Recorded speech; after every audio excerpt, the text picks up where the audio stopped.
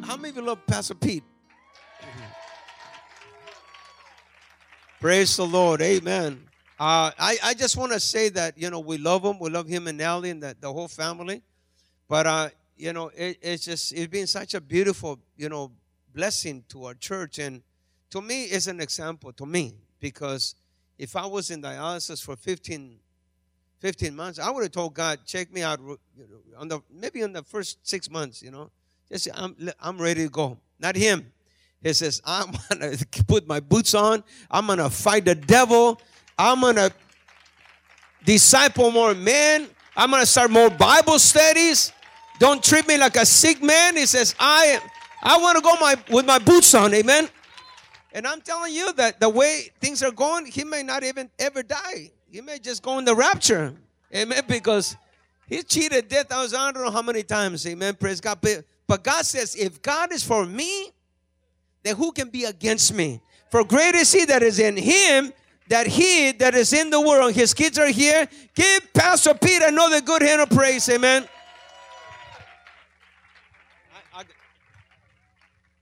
Go ahead and be seated tonight. Amen. Amen. That was a good message that Brother Joseph gave. Amen.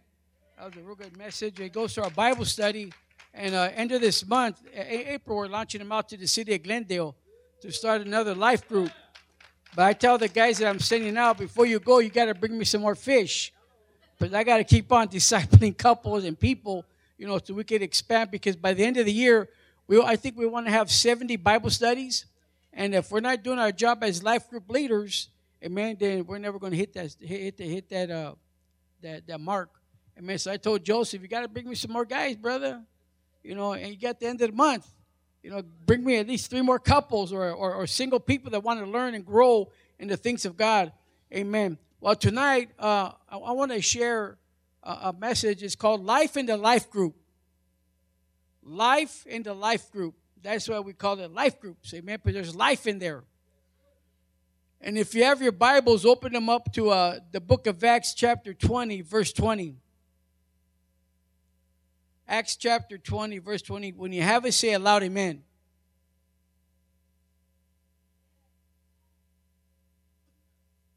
When you have it, say aloud, amen.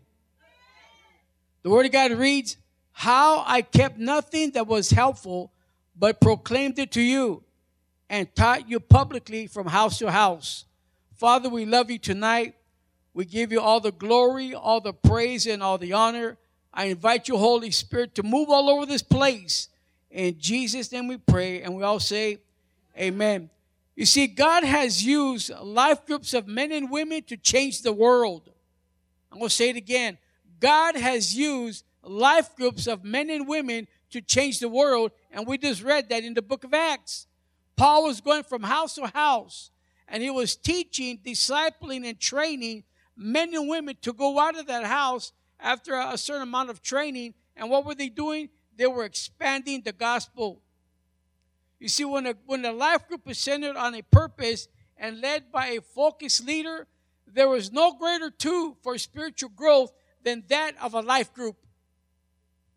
So in life groups, we don't gather there just to hang out, have the coffee and donuts like I shared last time. But it's a place where you can go, and if you're really serious about getting into a life group, you're going to go, and your heart's going to be hungry for the things of God. Can you hear an amen? You see, Paul was teaching things that were very beneficial to those that were under his leadership. And the Bible says that wherever he went, his life was an example for disciples and new believers to follow. His life was so awesome that,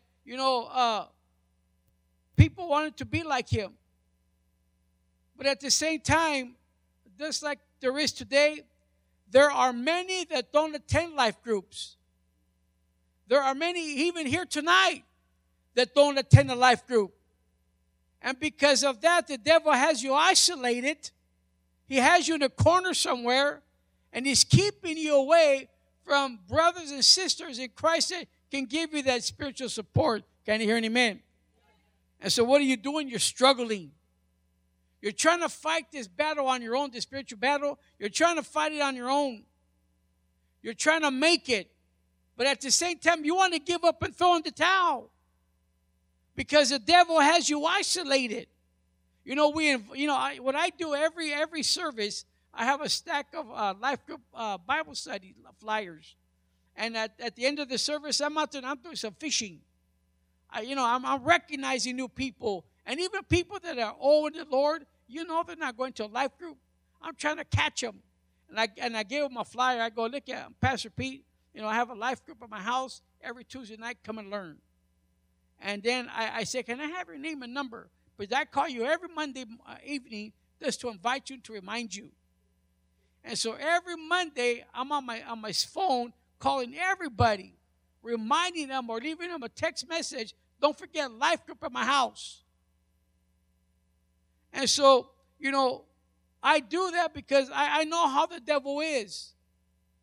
The devil, if he can isolate you once and for all, and he'll make you think that you're doing great on your own. He'll make you think, well, you go to Sunday morning service and Pastor Augie got you all fired up. But how long does that last? Huh? And so I know what it's like. So my job is to go out there and get you and try to hook you into a life group. And so don't try to battle this battle on your own. Don't think that you know a few scriptures and you come on Sunday morning, Friday night, and I'm okay. There's 3 ingredients that I want to talk about in the life group, and there's many. But I chose these 3 because these are real vital. The first ingredient I want to talk about is the upward focus. Talking about knowing God through worship and prayer. You see, when other believers are lifting up their voices to the throne room of God, God is glorified and his body is energized in such an atmosphere that transformation takes place. Can you imagine that if this whole church right here would just lock into worship? When the worship team is singing and ministering a song, and everybody will just lock in and focus on the throne of God and during worship, man, we would experience a Shekinah glory like never before. I've been under the Shekinah glory where I became broken because the whole body of Christ where I was at, they were so locked in worship. Sometimes we come and we think we're worshiping, but we're not. We might lift up our hands and we might say the words, but really we're thinking about, what am I going to eat after I get out of here? Man, I got to get to Costco before the sale's up. Mom's making lunch, and if I don't get there on time, it's going to be gone. You're up there think you're worshiping, but man, when's Pastor Augie going to end? I heard he's a long-winded preacher. We need to learn how to lock in when it's time to worship. Can I hear an amen? So you know what I did? Where's Brother Josh? Brother Josh, I booked him for this week to come to my house and give us a Bible study on what worship is all about. And I told him, teach us how we benefit out of worship. See, we don't want to come here just to sing pretty songs and, hear Rachel and the choir sound like angels. We want to come here and we want to lock in to the very presence of God. Can you hear an amen? We want to leave this place transformed by the power of God. You see, worship, we learned this in Bible study. Worship opens the way for everything else to happen. Worship clears the air. It takes the victory away from the devil. And we learned this in our life group.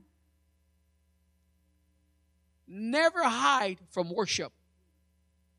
Worship is a movement of the soul.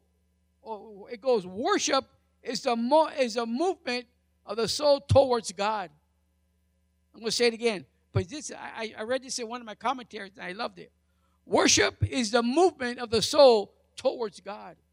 But you have to lock into worship. You have to lock in deep. Not think about nothing else but worshiping the living God. That's true worship.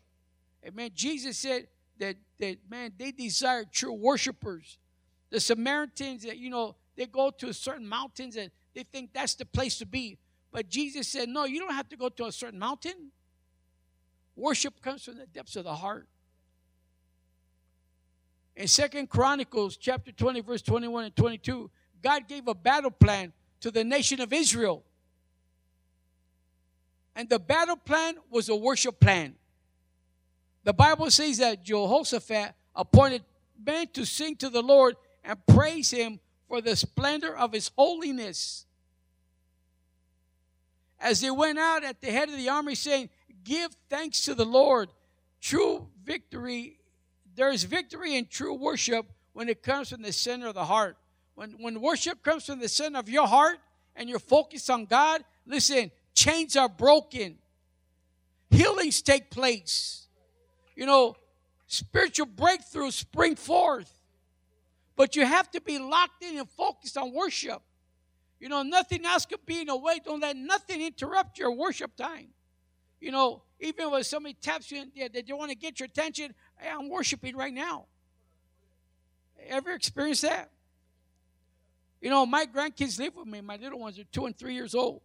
And they know when I'm worshiping the Lord in my room. They know when I'm having prayer time with my little granddaughter. I got 5 kids. What are they? Nally Rose. Her name's Nally Rose. And Nally Rose, she'll look at me. She goes, Grandpa, are you praying? I go, yes. And then she'll leave. But she knows. I trained her. Don't bother me when I'm worshiping and praising to my God. Because I don't want to lose concentration. Because how many know it's so easy? Even right here, it's so easy to lose concentration on God. So we have to learn how to lock in so that those chains can be broken, the healings take place, and spiritual breakthroughs spring forth. Ingredient number 2 is the inward focus, knowing each other through fellowship. And in our life group, that's what we do. You know, everybody does it different, but all I have is coffee, pan dulce, or donuts. I'm not that kind of guy to make a 7-course meal. Because I want the people to come, not for that. I want the people to come for the Word of God. And right now, Brother Joseph, in our Bible study, we're training them, we're discipling them. And so most of the time, he's been doing all the teaching. But I want them to get into the habit of going home and study, pray, you know, don't just shoot from the hip, you know, because people can sense that. So, God's been using him in our life group, and he's been learning how to come in with some heavy-duty messages. You know, when you go home and, man, you go home with a nugget. You're not going home with your tummy filled up, full of spaghetti or ravioli or something. No, he's giving you some stuff that makes you think, and, you know, we talk about it. And so, but there's great fellowship there. There's great fellowship. We talk to each other, and you know what I learned about fellowship? Is that we can encourage each other. Like the time that I was in a hospital and I went flatline and all that, and I finally came home and we restarted our Bible study again, it was such a blessing to know that all the people there that were there before, they waited till I got back. They didn't go nowhere else. They waited till I got back, and they all came in, and, man, they've been encouraging me and praying for me and lifting me up and letting me know that everything's going to be okay. And they're willing to run with the baton. If anything ever happens again, they're ready to run with it. And so that's a blessing. You know, we learn how to fellowship with each other when our vertical fellowship with God is right on. When we learn how to fellowship with God, when we learn how to communicate with God and love God, you know what? Then you could do that with your brothers and sisters down here. But if you don't have a fellowship with God, you don't take time or try to build it up, you're going to have a hard time fellowshipping with others. Can you hear an amen? You know, and then you're going to think nobody likes you, but it's just that you don't know how to fellowship. You got to learn how to fellowship with God first. See, fellowship among believers based on apostolic teaching was a feature of the early church. Christian fellowship indicates an intimate relationship that believers have with Christ and with one another. That's heavy. Huh? So every morning I get up, I get into my word, and you know, this yesterday, me and my wife were reading a devotion that we get a little book from Charles Stanley.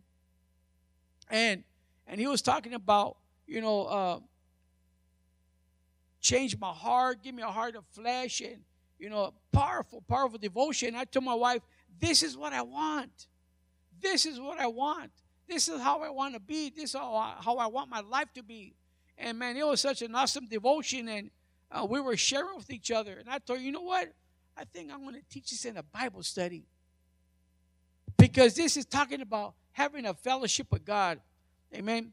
In Hebrews 10:25, the Word of God reads out of the Amplified Version, not forsaking or neglecting to assemble together as believers, as is the habit of some people, but admonishing, warning, urging, and encouraging one another, and all the more faithfully as you see the day approaching. Listen, how many know that Jesus is going to come soon? But in the meantime, in the life groups, we need to encourage each other to stay focused on Christ, to stay strong in the Lord. You know, like I always tell the guys I'm working with, how's your prayer life? You know, how's your devotional time with God? You know, make sure that I tell Joseph, make sure that you spend time in the Word, that you study the Word of God. You know, so I encourage and I uplift, and I work with other couples in the church and our life group, and I keep them after everybody goes. But some of them need to be a little private. So when everybody's gone, then I talk to them. I talk about how's your marriage, how you treating each other. You know, God has a plan for your life, and you know, I give them things to do. So every week we meet, they let me know what they're doing. But fellowship is good. I said fellowship is good. In the life group, it should be a time of encouraging, not a time to gossip. Huh? It's not a time to gossip. It's a time to encourage, Paul said. You know, even Paul said in 2 Corinthians, he was talking about how they met from house to house to break bread, for prayer, and to fellowship. So if you're a gossiper, you know, we'll pray for you. But, you know, we don't like gossiping. Amen? It's all about lifting each other up. You know, lifting each other up. And the last ingredient that I want to talk about is the outward focus. Reaching out to those who do not know Jesus through life group evangelism. In Matthew chapter 9, verse 37 and 38, out of the Modern English Bible, the Word of God reads, the harvest is great enough. That's Jesus. Jesus is telling one of his disciples, the harvest is great enough. He remarked to his disciples, but the reapers are few. The reapers are few, the ones that gather. The ones that do the gathering, there's just not even a handful, he says. So he says, so you must pray to the Lord of the harvest and send men out to bring them in. And that's another thing that we learn in our life groups. You know, we learn how to go evangelize. Right now we're getting ready as the weather clears up a little bit more. We're getting our flyers ready. And I told Joseph, you're going to be the lead man. And you're going to learn, you know, we're going to learn how to go out to the streets and do what the Jehovah Witnesses do. Huh? And then the following week will be like the Mormons on our bicycles. Huh? And then third week will be VO. We just go attacking everybody. Huh? Letting them know that Jesus is coming soon. You know, because in our life groups, they should be lighthouses. People should know, because you know what? Well, you know what's strange is that people, no matter what religion they are, if they know you're a true Christian, they'll come and ask you for help. And they should know that our life groups are lighthouses in the community. That's why worship is so important. You know, we have Brother John Sines, and I thank God for him. He goes to our life group, and I say, okay, you're not going to sing oldies on Tuesday. You're going to sing worship. You're going to sing worship. And he leads us in worship. Tuesday, he wasn't there. Something happened to his car, but I led the worship, and we were doing Father Abraham. And I had sister, I had one of the sisters with us, Angela. You know, she did 6 years in a home. And I said, you're going to come and help me lead Father Abraham. And we were doing Father Abraham, had many sons, had Father Abraham. And man, we had a powerful time. And so, you know, I mean, we live in an apartment building, and I'm sure the apartment people are like, there they go again. But pretty soon they'll be in my house, worshiping the living God. Can you hear an amen? So life groups, they play a vital part in our ministry. You know, it's an important tool in our ministry. You see that I shared this last time. A lot of people won't come to church right away. But invite them to a life group, they'll come. They'll come and visit. You see, we learn to evangelize our communities. We learn to reach the lost and share the good news of Jesus Christ. Jesus always reminded the believers. He said, remember that the lost can spend eternity in hell or in heaven. Our neighbors that don't go to church, there's only one place for them. It's hell or heaven. And says that many can be saved if someone presents the gospel to them. Tonight, do you have a burden? Tonight, do you have a burden for the lost? I was telling my wife the other day, I think we were coming from dialysis. And I told her, you know what, Nellie? Me and you, we got to get back to the streets. I don't want to lose that burden. I don't want to lose that love for souls. You know, everybody's complaining about the hipsters that are moving into Highland Park and they're changing the culture. So what? Big deal. They're lost too. Just because they're hipsters and they're changing the culture doesn't mean they're saved. Doesn't mean their life is all that. So I told my wife, me and you know, during the week, we should let her job go to help me out in the house and help me get to dialysis. I said, we need to get in the car. You know, you drive us to a spot, we'll get off and walk a little bit and start inviting people to our Bible study. Invite them to church. They're probably waiting for us. See, every life group should be evangelizing their community. Every life group leader, you know, should never lose the burden for souls. Can you hear an amen tonight? You know, tonight we talked, as the worship team comes up, you know, tonight we talked about the importance of the life group ministry. But what's stopping many of you from attending a life group tonight? What's stopping you? What's holding you back from attending a life group tonight? You don't have to fight this spiritual battle on your own. There's brothers and sisters in those life groups that, man, they want to embrace you. They want to love you. They want you to know that, look, it's going to be all right. We got your back.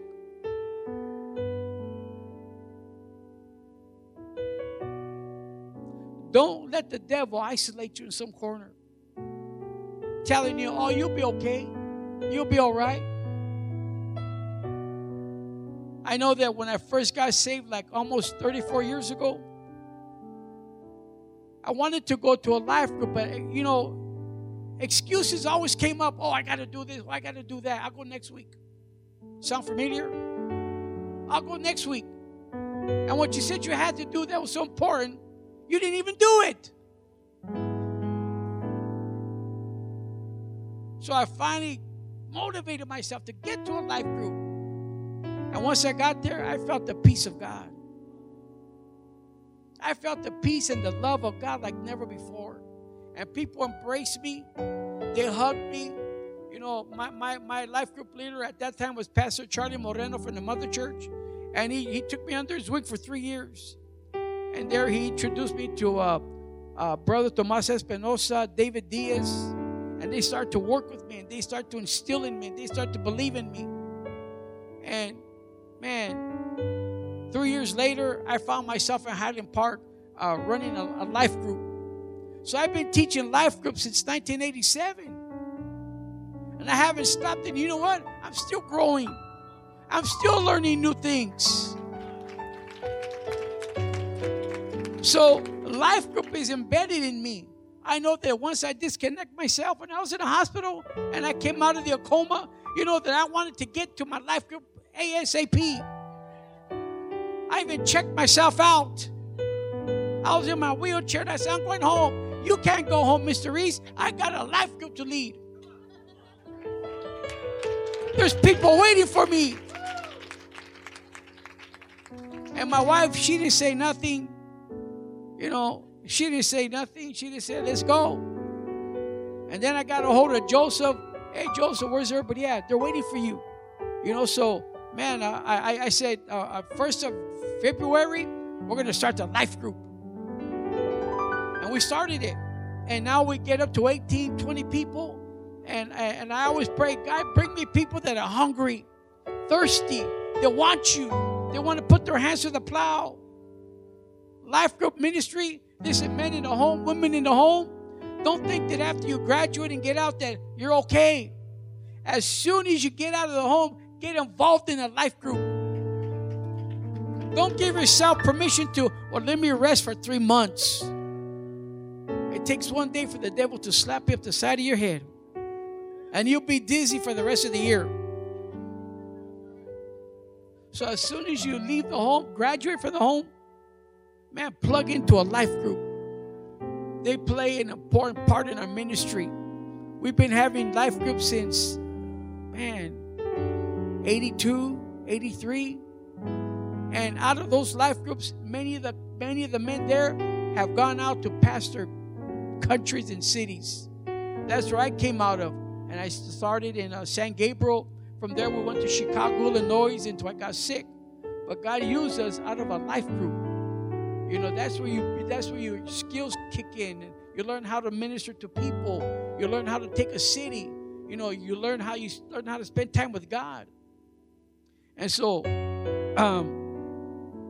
life groups are very important. And if you're sitting here tonight and you don't go to a life group, I challenge you to go to a life group. Like Pastor Augie gives a 90-day challenge, I give you 90 days. If God hasn't made a change in your life in a life group, I give you 90 days. Go to a life group.